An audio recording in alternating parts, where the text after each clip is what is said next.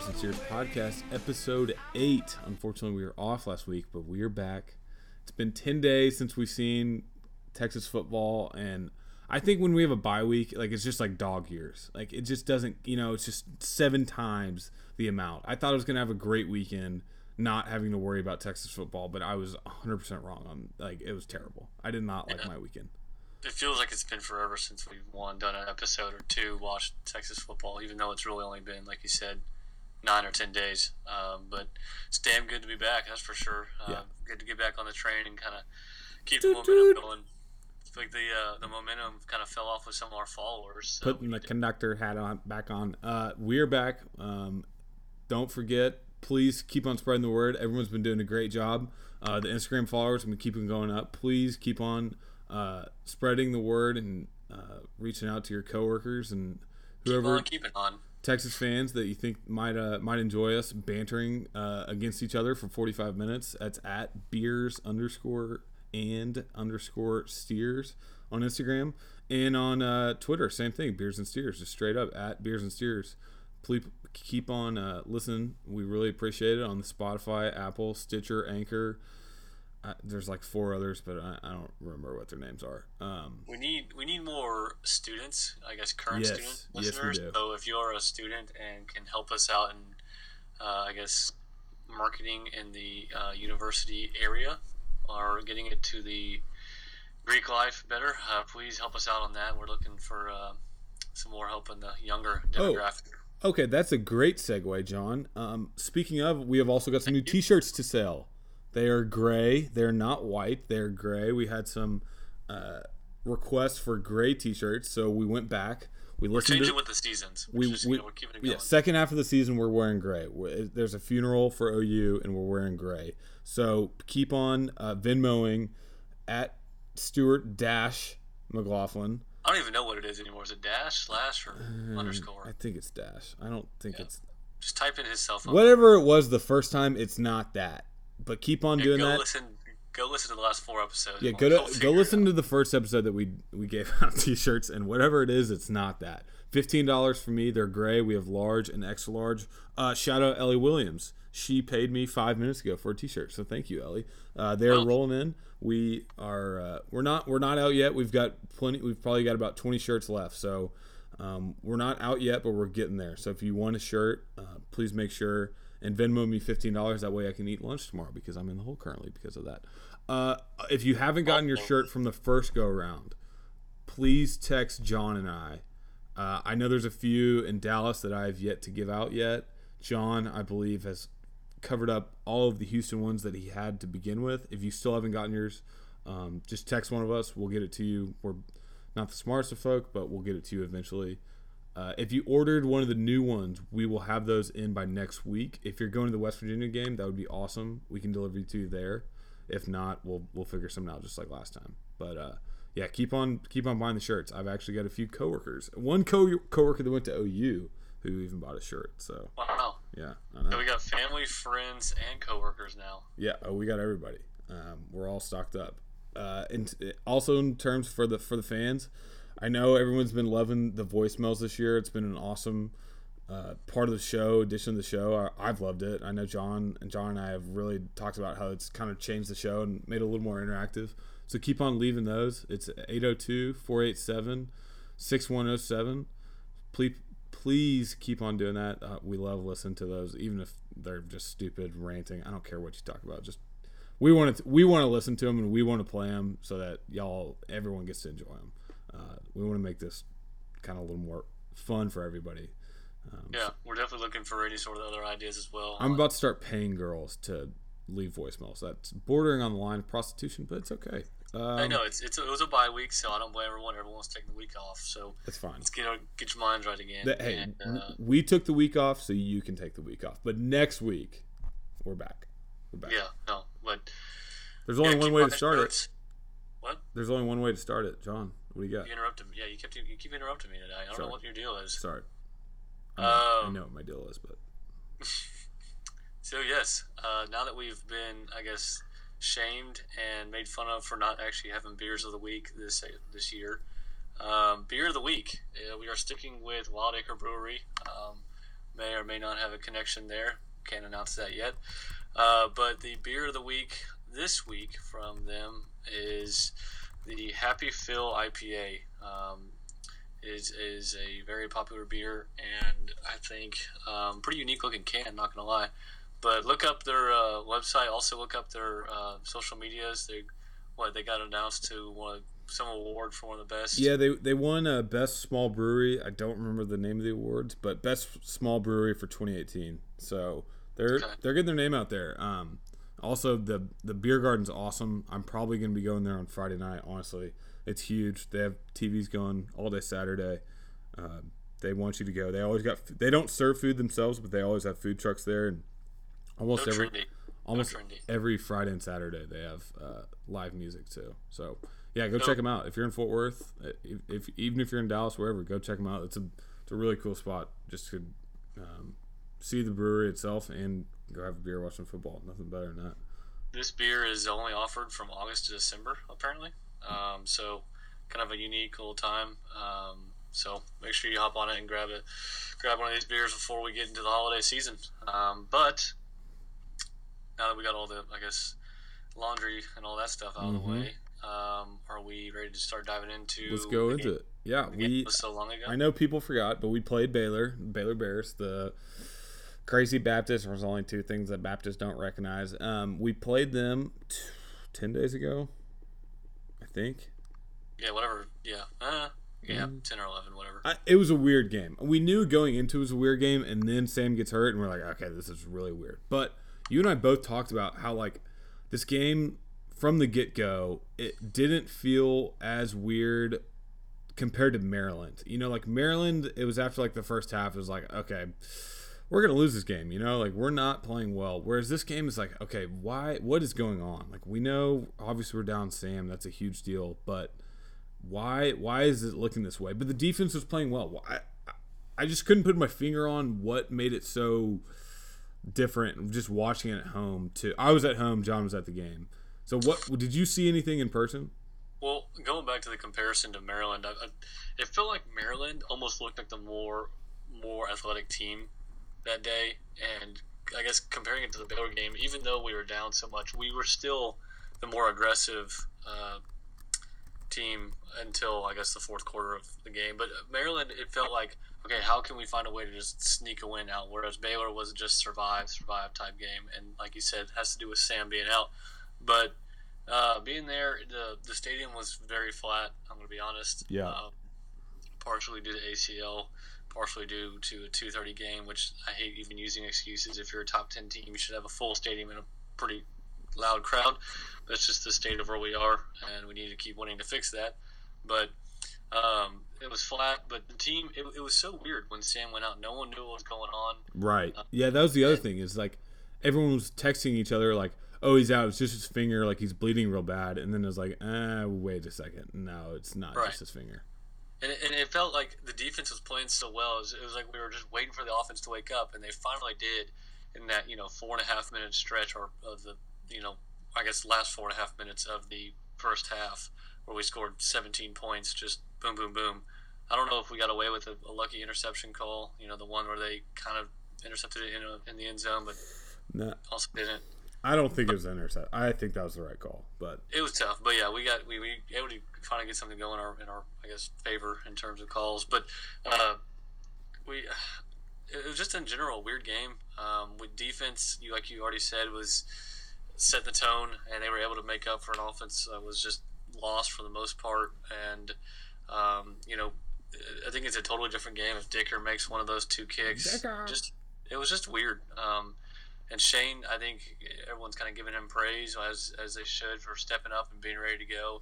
Had a few shaky throws to start, but was able to control the offense, get comfortable with throwing to CJ. I mean, you and I both talked about beginning of the year, like going into it, like we were kind of like when it was still kind of a quote unquote QB battle, even though we knew Sam's to lose.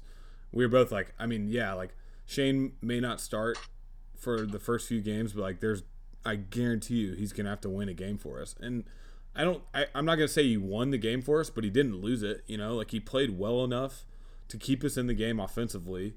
Keontae picked him up, had a great had a great game. He's 19 carries. I mean, that's his most that's the other thing is like you get so wrapped up in the middle of the season. All these players are playing so well. Like Keontae's 19 years old, maybe. He could be 18. Honestly, don't know. And he played unbelievable. Put the run game on his back. And then Colin Johnson was like, all right, like Shane, like I got you. Like just throw me 3 screen passes in a row. I'll get 2 first downs, and we'll keep this thing going. So Shane did a great job of picking up. I mean, there was that video. I don't know if everyone saw it, but I think Longhorn Network tweeted it out actually.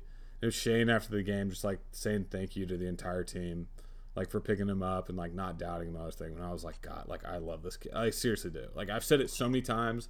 The true listeners of Beers and Steers are gonna be like, I know. I've heard Stuart harp on this so many times, but he honestly is like one of my favorite Longhorns ever. Even if he transfers, I don't care. He really will be like always one of my favorite Longhorns. Keyword favorite, not one of my best. Like not one of the best Longhorns to ever play, but still, like he did a great job of knowing his role, accepting the backup position, and stepping in when it was truly needed the most, and winning a good game at home. You know, that's what it came down to. I'm really glad I was there because when I watched the game again and having to listen to those commentators from ESPN talk about. Oh, hey, by the way, did you know Brewer, his dad played at UT? No, he didn't. Did he really?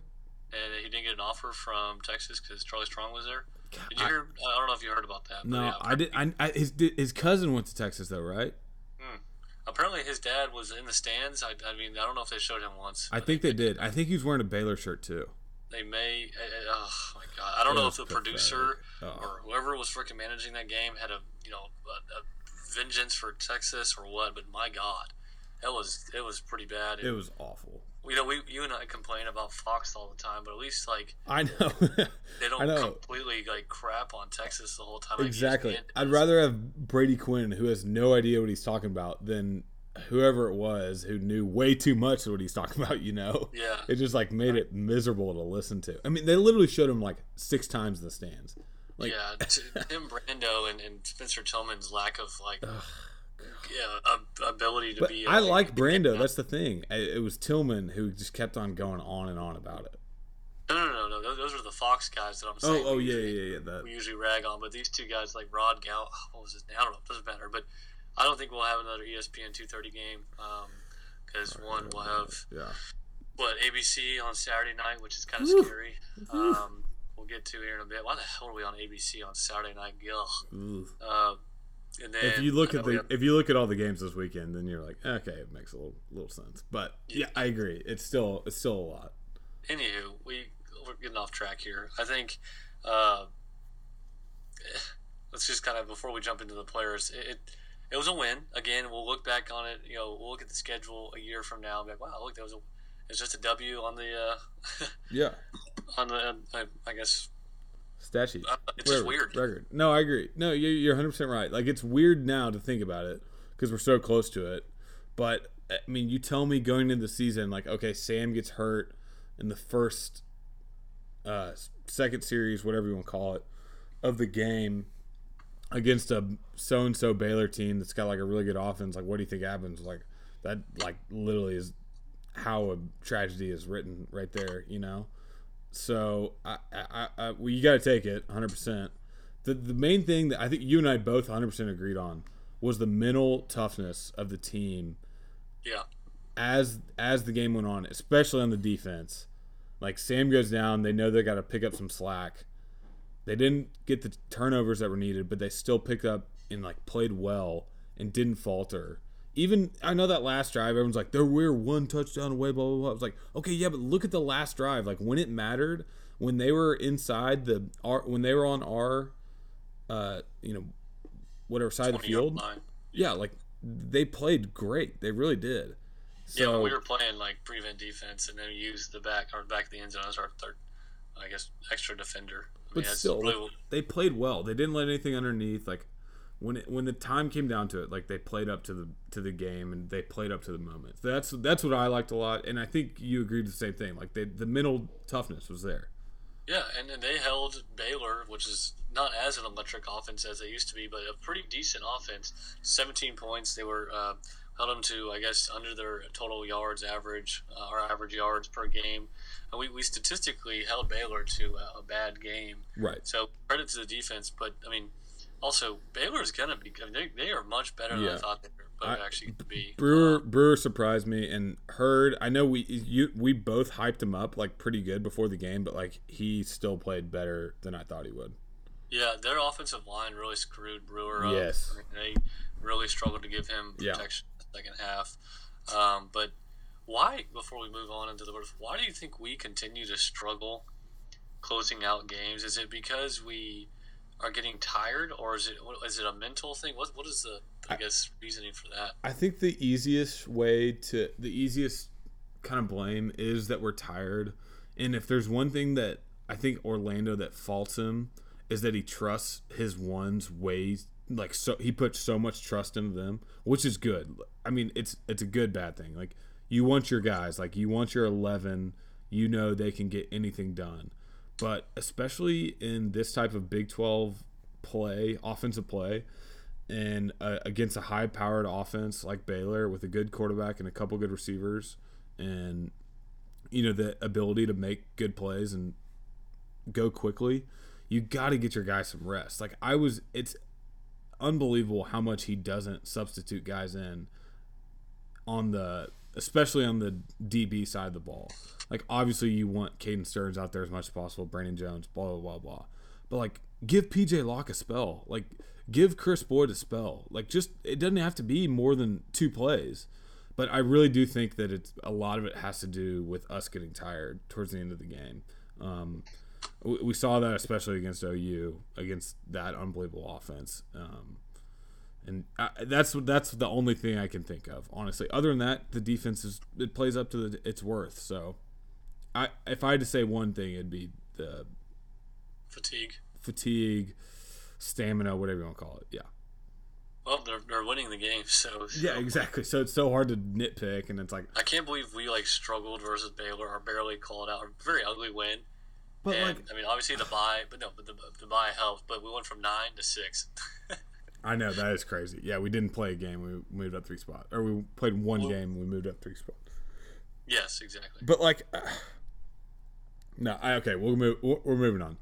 Let's jump right into it. Offense, we'll go to the good and the bad. I'll start off good. You know where I'm going every single time, right down the middle. Offensive line, I thought they played a really, really good game. The total stud, though, is Calvin Anderson. He was a total rock the whole time, especially on pass blocking. You can tell that he's just one of those guys I've talked about before who you can tell which guys really like pass blocking and run blocking more. I think Vahe is a guy who loves run blocking more, and I think Anderson's a guy who loves pass blocking more. It's just it's just skill set, how they work, whatever. But Anderson just is so perfect in that role, just being that perfect blindside protection, and he played a great game. Cosme did a really good job of pulling and getting to that outside and getting to the next level, getting to the linebacker the entire game on stretch runs and pull runs and all that. And the rest of the line played great. No bad blitz pickups between the interior line and Vahe and Shaq and a little bit of Erod. Erod and a little bit of Kersetter. Erod is maybe the most underrated guy on the offensive line. And, I mean, they just allowed Keontae to give him a little bit of hole. Like, he's not a big guy. He just needs a little bit of space, and they allowed him to really have a good game running the ball. So, hats off to the O-line. I thought they played great. Yeah, I was going to put Anderson on there as well. I think you've said enough about the offensive line. But, yeah, Anderson, you watch him, and he kind of looks like, and this is obvious because he's a fifth year, but he just looks so experienced out there and so mature. Yeah, you're right. He hasn't. I think he had a couple false starts in the first game versus Maryland, and everyone played like crap against Maryland. But he's been so, disciplined since that game. Mm-hmm. And I noticed multiple pulls where him and Vahe both came across, and literally Anderson was making up for Vahe's, lack of speed. I don't know. I agree. The offensive line had a pretty good game. I can't remember a sack off the top of my head, but I do know Shaq had a holding, and I think there was one other false start at some point. But in general, we've really cleaned up our mental mistakes on the offensive line, and a lot of credit to Calvin Anderson for sure on, setting the tone on the left side. Kind of piggybacking off of that, I'm going to go with Keontae Ingram as a great. Had himself 110 rush yards. Almost took your stat from CJ. On 19 carries. I mean, can you believe that? 19. I know. It's crazy. That's something that you were begging for 10. Like I know. And this week I'm begging for at least 25. Yeah, no, it's pretty crazy. I think they've finally realized he's definitely more athletic than Trey Watson, but I don't disrespect Trey Watson. No. I 100% agree. Trey, you could argue that Trey is like one of like the more versatile players on our offense. Yeah, I think Trey should start. I think he sets the tone, and then Keontae comes in when the defense is a little bit more worn out. Yes, but 100%. I almost just said Deontay. Keontae, there was a play in the fourth quarter, I believe, where one of their safeties tried to just absolutely like missile down and like take him out, and it turns out Keontae ran over him. I mean, the guy made the tackle, but the Baylor safety had to come out, and I don't think he came back in. And it was like a play later, CJ like converted a big third down to extend the drive where that freshman safety had come in. So I don't know, little physical plays like that really like don't really come on the stat sheet, but it always kind of impressed me. But when you're just looking on the first layer of just the stats, 110 rush yards, 19 carries, no touchdown though. I don't believe it's mainly because we went to. No. I guess the touchdowns were CJ and Will Jordan's what's it called, Wildcat. But huge shout out to Keontae. I expect a lot of carries from him moving forward, but I don't expect him to start. So. No, I agree. We talked about that last week too, about how the Trey is the perfect just go in the first two plays or first two series, kind of read out the defense. He's probably better at picking up blitzes than Keontae with that experience. And I think Sam kind of trusts him a little more with that, or really Beck does and Herman. And then, once they get worn down a little bit, even like on like I noticed, I think it was I don't know if it was OU or which game it was, but it was like our long drive or it was like the second drive of the game, and halfway through the long drive, they put in Keontae. And it was like perfect. It was like he immediately picked up like 3 runs, like over 15 yards or something. Like Trey Watson sets that up 110%, like all the way through. So Keontae played his role, but Watson, while the athleticism and the true, kind of breakthrough type of playmaking ability isn't there, he still sets it up for Keontae. But for the next good, I'm going to go completely off the board. And I know John's going to hate this, but I'm going to give it to him, I think Bucheski had a really good game. Ugh.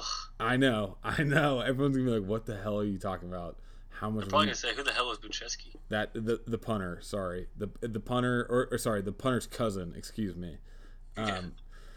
He had 3 punts longer than 50 yards, first time all season, with an average of 48. He had 5 punts total, and his average was 48. His previous highest average was 37.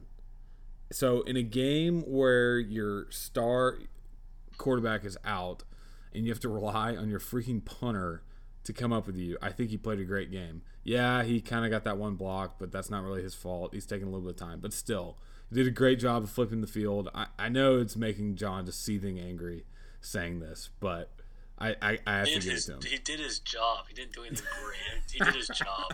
Like, this is ridiculous. Don't even listen to this. You just, honestly, all the credibility we've gained this year on analysis just went completely down the drain. So he did his job, and I expect him to do that every week. So, ugh.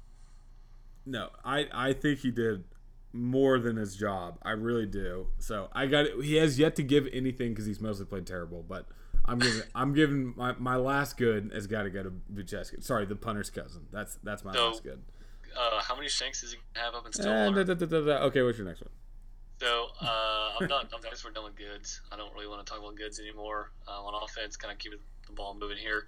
The bad I had was Andrew Beck. I think I think this is the first time we've given him a bad, but he had multiple drops and a false start on a play that 2 false starts. I thought 2. I think he had 2. Okay, well there you go. I just emphasizing my point. He seemed a little off. I don't know what the deal was. He had 1 catch or 2 catches that were clutch on extending drives. But he had, I would say, probably his worst game. He also looked slow in the run blocking game. It was something I noticed when I was watching the game again. But we were running, I guess, away from him. Away from his alleys. But he just the drop passes and the mental mistakes kind of were blaring to me. So yeah, that was my bad.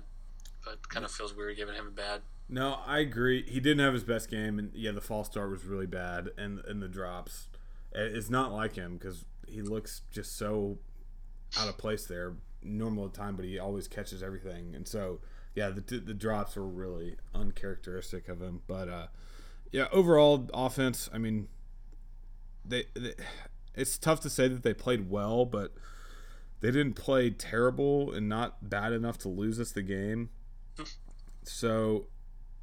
And people were ragging on Dicker too. He's like 3 for 5. It's like, okay, first off, he won the OU game for us. He's cemented forever. I don't care what you ever say about him. Second off, like if Sam's in the game, he doesn't have to kick at least 2 of those, you know. Or if he does, they're about 20 yards closer. Because the last of the 5 kicks was a 51-yarder, which was pretty rough. Dude, that's so tough. Yeah, the wind was behind him, but this first miss was like a 30. It was like 37 or something like that. Yeah, I think it was like mid-30s into the wind. But regardless, he should have made that one. But the last one, I agree, was like kind of forced. 51 yards is I mean, he can do it. He's shown that he can. But I agree. I think it's really easy to jump on a special teams guy, the punter. But I don't know. I'm not jumping on him, but. You want to move on to the defense? Yeah, let's go defense. What do you got for defense? So, I mean, defense, before we jump into it, when I watched it again, I noticed that at Webb Elliott, we gave up I didn't notice this, but, we gave up we gave up a touchdown on the first possession, as always. It is what it is. And we looked flat and weird, but we missed 9 tackles on the first possession. It was like... Really? Yeah. Jeez. It was of course, ESPN showed that stat. Yeah, of course. I guess I missed that one. But, it was weird. They were flat. They looked a little lost out there, but then boom, they turned it around. I guess gave up a field goal to make it. Was it 23-10? I don't think they only gave up a touchdown in the second half, but they gave up the opening touchdown, and then it was a field goal in the second quarter, and then a touchdown after our turnover in the third quarter. And that's it. Cut back on the missed tackles, held them to 328 yards. I mean, forced a. Was it Stearns who had the pick? Yeah. And then at the end of the game, even though they were just playing extremely conservative and letting under the short routes kind of go for more than they should, they made a stop, and that's not something we would have done in the past. And it was nice to see that. So my first good goes to Gary.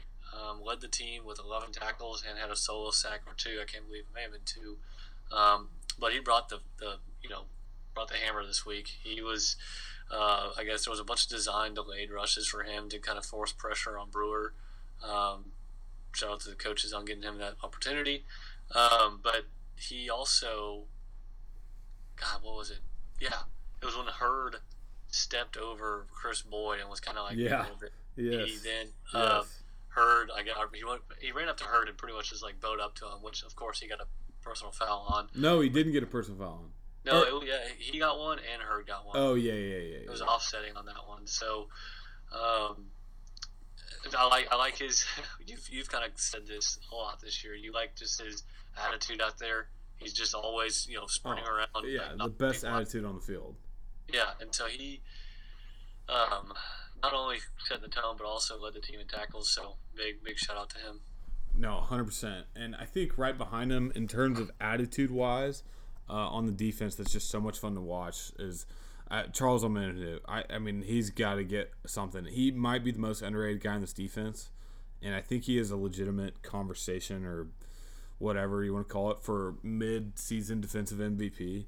I loved Herman's quote this past week.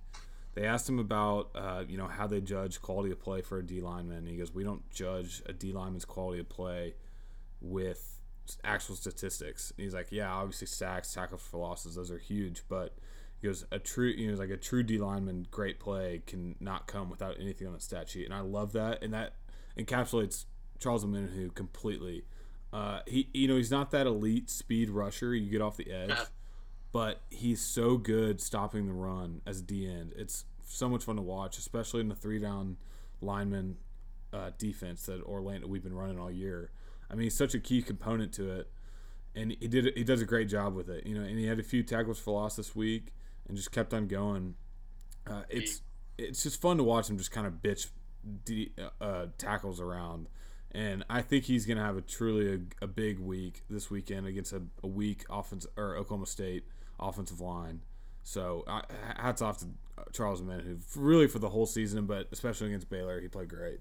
He also figured out how to stop a jet sweep, so that's the most important thing. That helps as well. You mentioned it. His ability to get around the tackles has improved tremendously this year.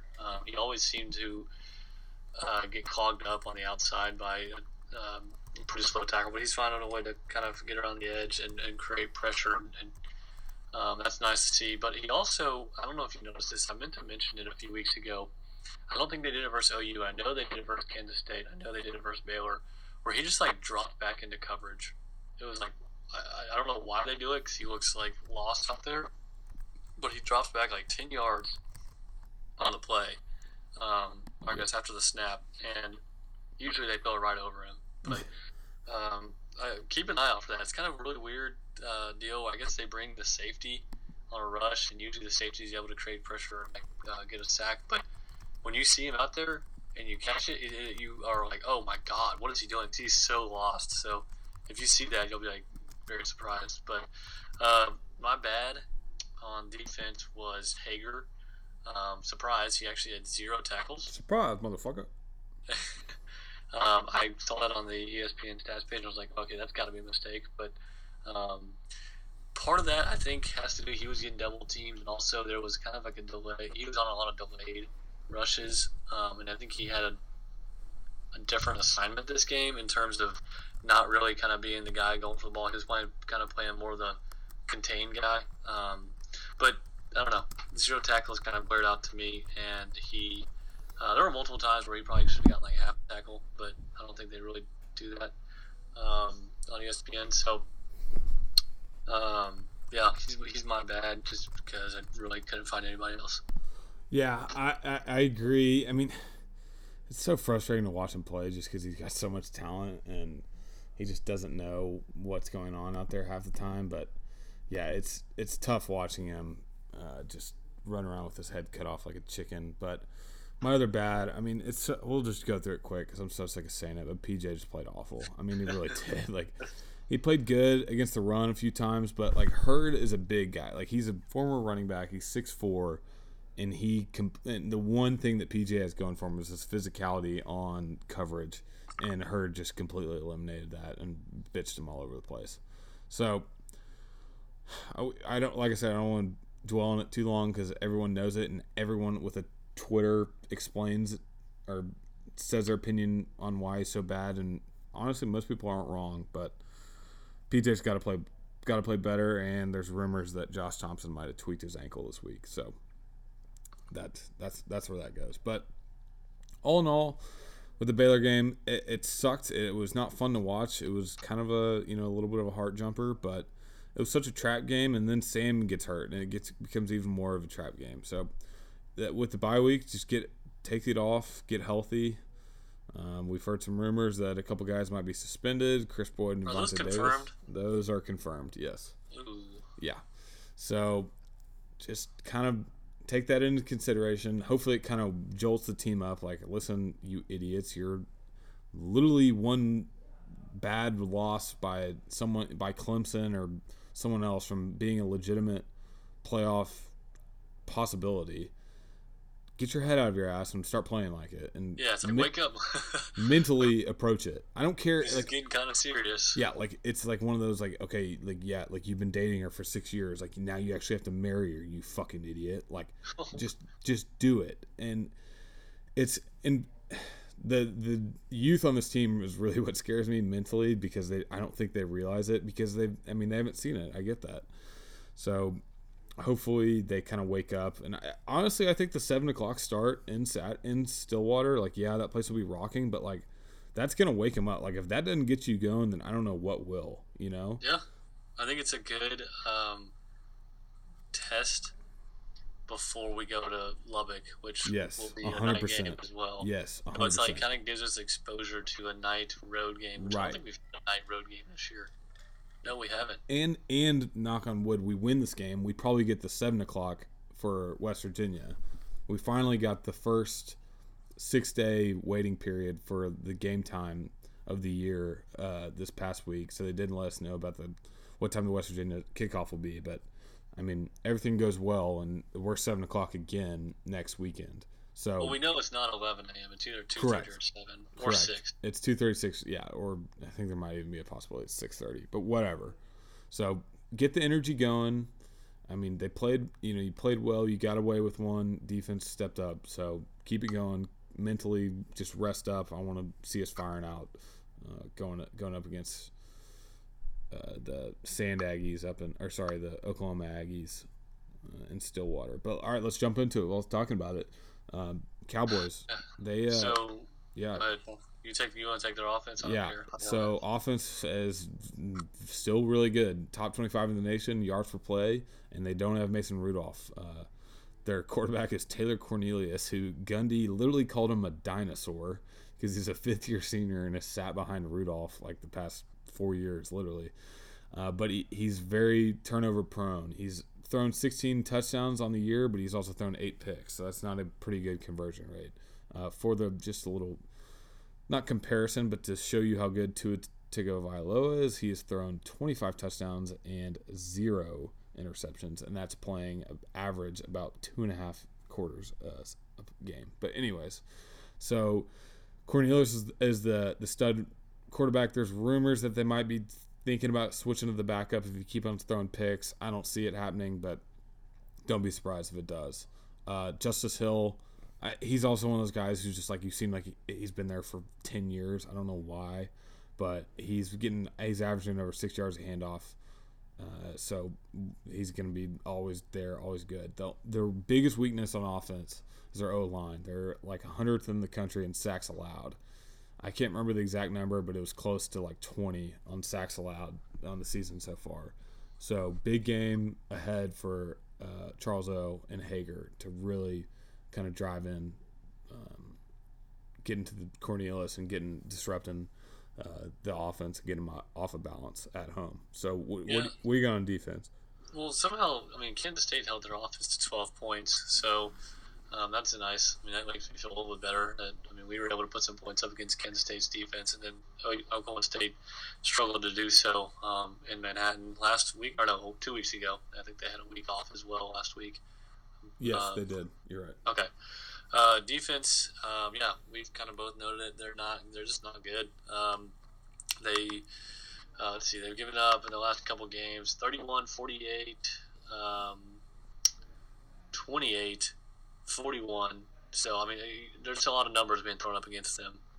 So, both of us noted they gave up the big plays a lot, and their rush defense isn't very good. So, I expect to see a really steady balance, or I guess dosage of both a strong run game and then multiple throws over the top to CJ and LJ Humphreys or Duvernay, since he didn't get much love last game. The defense has really, really struggled, and it was ranked like 78th or 80th right now in the nation. So kind of on the lower half of defenses. But I guess that's enough. Gundy needs a win. He needs kind of like he beat Boise State this year, which turned out to not be that big of a deal. Yeah, that was like the most hyped win, I think, overhyped win we've had all season. They were like, oh, Oklahoma State's legit. Like, they beat Boise. And then Tech goes out and stomps them. I was like, wait, what? Yeah. So, Gundy, he's dominated Texas ever since Texas has been down. He's the one program that has just dominated us. And last year's our loss was kind of a weird deal. We should have won that game. There's also been a couple other fluke games that we've lost against Oklahoma State, but they've had a good run, and those runs have been with solid quarterbacks. So if we can create pressure like you were saying earlier and contain Hill, I don't think there's any reason why we don't win this game. But the question is, what do you do with a 75% Sam if he's only 75%? And I guess I put that one on you. What do you start Shane, and if you get yourself in trouble, bring in Sam?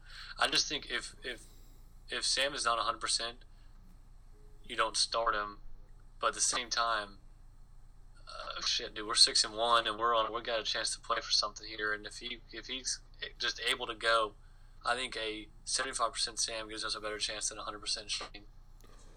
Okay, I agree with that. Okay, I say if it's 75%, I think you start Shane, and honestly, I don't think it'd be that crazy to start Shane. You go into halftime, let's say it's 17-10, 17-13 or something like that, Texas, and then the second half you bring out Sam, and you really just kind of bring the hammer on him and really just shut the door and completely end the game. Anything less than 75, you're obviously not starting him. Anything above that, that's where it gets real iffy. How much do you want to counterbalance coming off the bye? Like, let's say Sam doesn't play at all. Like, we get, Shane starts and we skate out of there with the win at the end. Okay, that gives Sam how many days since he has actually played a game? Like, he is completely rested and healthy. You really got to figure that into the whole dynamic of everything that's going on. So I don't think it's crazy to start Shane, give a healthy dose of Keontae and Trey, a couple shots over the top, and maybe a little bit of Lil Jordan at Wildcat. So I don't think that starting Shane would be a bad idea. I really don't. Shane, I don't know. We'll see. I think Shane is fully capable of winning this game on the road. I just would feel so much more comfortable with Sam back there. I agree. Yeah. No, saying that. But they're going to be coming for Sam's shoulder if he's playing. So right. And you also got to think, Shane's gotten 2 weeks of practicing with the ones. So we've had plenty of time to game plan around his talents. So we'll see. I think the offensive line needs to come out and set the tone. Yes. Give Keontae and Trey plenty of room to run and take this crowd out of it, because they'll get rocking at 7 o'clock in Stillwater, so they'll be going. Oh yeah, that place will be going.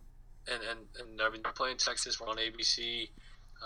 It's just all the signs lead to, bottom line on Sunday morning. Yes. Texas, number 6 Texas losing. And everyone on Twitter being like, "Oh, Texas was overrated," as we said, but can't think that way. So I think it's scary to think of Chris Boyd and is it Devontae Davis who are out? Yeah. Is it just the first quarter? Just the first quarter. So you start Anthony Cook? What's the deal? Yeah, you start Cook and probably Boyce. Oh, God. Yep. Maybe Jalen Green, but probably Boyce. Oh, Jesus. Yeah. So hold on, because it could get ugly in the first quarter. But I think we need to punch him in the face early. And I think we hit the over. But what is the over this week? Give me 5 seconds. I don't even know. Give me 5 seconds. 4, 3, 2, 1. The score of the Red Sox game is 2-1. It's 4-2 now. The over is 59.5. Yeah, I think we hit that. Yeah, I think we did too. Easily.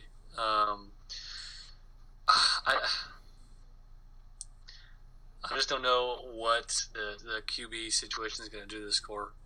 And I hate all the freaking signs that just lead to an upset of a top 10 team on the road. And everyone that listens to this show knows I'm superstitious. And whenever I say Texas is going to lose, we win. But I think Texas wins this game. I think we win 38-27. But it's a much closer game than the final score shows.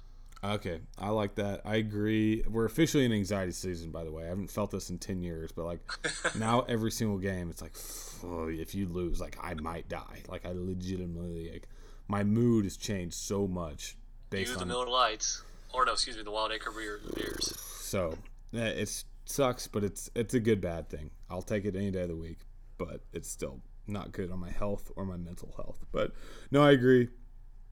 I think Texas does win. I do think they cover at -3.5. I have Texas 45, Oklahoma State 34. I think Keontae has over 120 yards. at least one touchdown, possibly two. I don't see their defense being good enough. I mean, Kansas State put up 290 yards rushing against them without Alex Delton. That was Skylar Thompson, the not the good one, not the fast one, quarterback at the helm. So I think the running game can really get this going. It's just up to the defense to really shut them down and not let them do their thing. Not let Gundy be Gundy. I want to see like a defensive touchdown, or if we do have a lead, I want to see us just put the game away like we were doing versus TCU and USC. Yep. No, that would be nice. But I mean, it's set up for it. I mean, if you can get to Cornelius, a not so mobile quarterback, with a bad offensive line, and not let him to run the ball and force him into the long passing downs on second down and stuff, it's 100% doable. Let Stearns and B. Jones be their hawks and wolves of the backfield. Get a couple picks. He's obviously prone to it. I mean, you get 2 picks, this game's 100% in hand. It's 100% winnable. So, right. And no, I agree. There's room there, and there's opportunity there for the offense or for the defense to really shut them down. But all right, well, that's our predictions. Keep on going. We're gonna. Obviously, we hinted at it earlier, we have no voicemails this week, so please leave us for this week. I don't care when you leave them. I don't care what you say. Like, if they're good, we 100% will play them. We just need anything to talk about. Like, we just love hearing whatever y'all have to say after listening to these, before you listen to them, after the game, whenever. I don't care what time. We've had more voicemails probably dropped after 1 a.m. than we have before 1 a.m. So I don't care what state of your mind you're in, whatever. Please keep on leaving voicemails. They're obviously hilarious because it kind of sucks like weeks like this where we don't have any. So we'll just jump right into games of the week. Biggest game of the week by far. It's a pretty weak matchup for the rest of the week. But Florida, Georgia, 2:30 CBS game with Hayden S. Gary. Georgia is -7 at the world's largest cocktail party, which is technically a neutral field or neutral site game. And that place is going to be rolling. This is probably the best game that these two have had in a while, like against these two in a while. Georgia offense is legit, even with a little bit of corporate controversy, but they really haven't played a good defense. They haven't played a top 25 defense, or haven't beaten a top 25 defense yet. And the Florida defensive coordinator, Todd Grantham, his first year there has really got him going. But watching Florida play offense is just so pathetic. But I got Gators 17-10. I just don't see the Georgia offense doing well against them. Where is game day there? Yeah. Okay. I was just reading something that was like saying UCF is going to try to take over game day at the Florida Georgia. Really? Pretty funny. That's awesome. Yeah, it's hilarious. I don't know. Speaking of game day, that Washington State environment was awesome. That was so cool. It was like dark outside and it was just going. Yeah, no, that was sweet. That was well overdue, and good job by Washington State for getting that set up. But back to the game you were talking about, Georgia was exposed last week. That was a tough game for them. Didn't get to watch it since it was the same time as our game. But it looks like you already mentioned about the defense, when they face the top 25 defenses, they've struggled. I think they bounce back, though. I think they get a 20-16 win in a big rivalry game. So it'll be really close. I like it. Yeah, I don't really want you. You can talk about the next game. I don't really care about it. A&M at Mississippi State. Clang at 6 o'clock on ESPN. Mississippi State's -3. I know it's at home, but like that line really surprised me. That's a big road test for Kellen Mond and the Aggies. Kentucky was a pretty solid win, but I don't consider that a true road test, and he still won in overtime. So they were at home versus Kentucky. Or sorry, at home against Kentucky. I was talking about what's it called? South Carolina, where they only won by 3. But still, Fitzgerald's fun to watch for Mississippi State. He can run all over the place. He can't really throw that well, but it's fun to watch him run. Aggie's got a really good run defense this year. I really like A&M here, like as an upset underdog. I just don't think Mississippi State's that good. Their win over Auburn really doesn't look that good anymore. Yeah, Mississippi State has kind of been one of those weird teams this year. I haven't really been able to get a good vibe on them. They beat Kansas State on the road earlier on. They beat Auburn, correct? Like you were just saying. Yeah. They were kind of came out. I know they lost to LSU. A&M has put together a pretty good season. I mean, they're not getting enough credit for what they've done. I hate saying that. Yeah, no, I agree. They've got a tough schedule to go still. So, just burn orange in me wants A&M to lose, but I think A&M actually wins this game, which is huge for them with the remaining games they have. I think they're going to put them at 8 or 9 wins if they get this one. Just at the end of the season, that is. But still got to play LSU. Still got to play, I think, Ole Miss. But yeah, this game, I think A&M wins. I don't know why that line is where it's at. Maybe just because it's in Mississippi. Yeah, I think that they just give so much credit to Klinga at night, which I get. It's a cool environment, but yeah. Other games, not even going to take too long on it. Wazoo at Stanford, pretty cool. I'm kind of joining that Wazoo bandwagon right now. I'm kind of excited for Leach. So keep an eye on that game. Could be finally like a good Pac-12 game, maybe not because Stanford's been overrated all year. But yeah, Washington State could be making some noise. And it'll be interesting to see how Mike Leach handles the actual publicity again. Hopefully he doesn't. What did he do again? Like stuff a kid in a. That was Craig James' kid. He deserved every bit of that.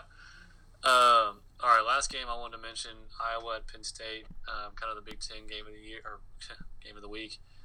Might be game of the year with the Big Ten. No, Purdue, Ohio State was pretty sweet. But 2:30 on ESPN, Penn State kind of knocked themselves out of the playoff contention with 2 straight losses, one being Ohio State, the other to a very weak Michigan State team. I think Penn State bounces back and gets a big win at home, kind of, I guess, solidifies the rest of their year. But Iowa's put together a pretty good year, so look out for them. So that's all I had on my games. I don't really see any other big games. No, that's about it. Well, thanks for listening, everybody. We really do appreciate it. If you're listening to this all the way through, please buy a T-shirt so I can eat lunch. $15. Go follow Wild Acre Brewery. Go follow Wild Acre. Go follow us on Snapchat. Go follow us on Twitter. All right, we'll see you all in Austin next week. Leaves are falling all around. Time I was on my way. Thanks to you, I'm much obliged. For such a pleasant stay. But now it's time for me to go. The autumn moonlight's my way. But now I smell the rain, and with it pain, and it's heading my way.